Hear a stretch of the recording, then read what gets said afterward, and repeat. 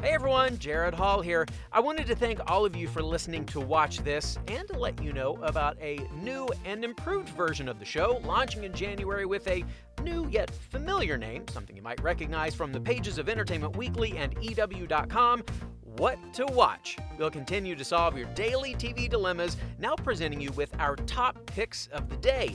We'll also be including celebrity interviews, the biggest daily entertainment news headlines, and other segments that I'm really excited about. We can't wait for this new chapter, and until then, it's business as usual here, so keep tuning in daily, and we'll keep helping you decide what to watch.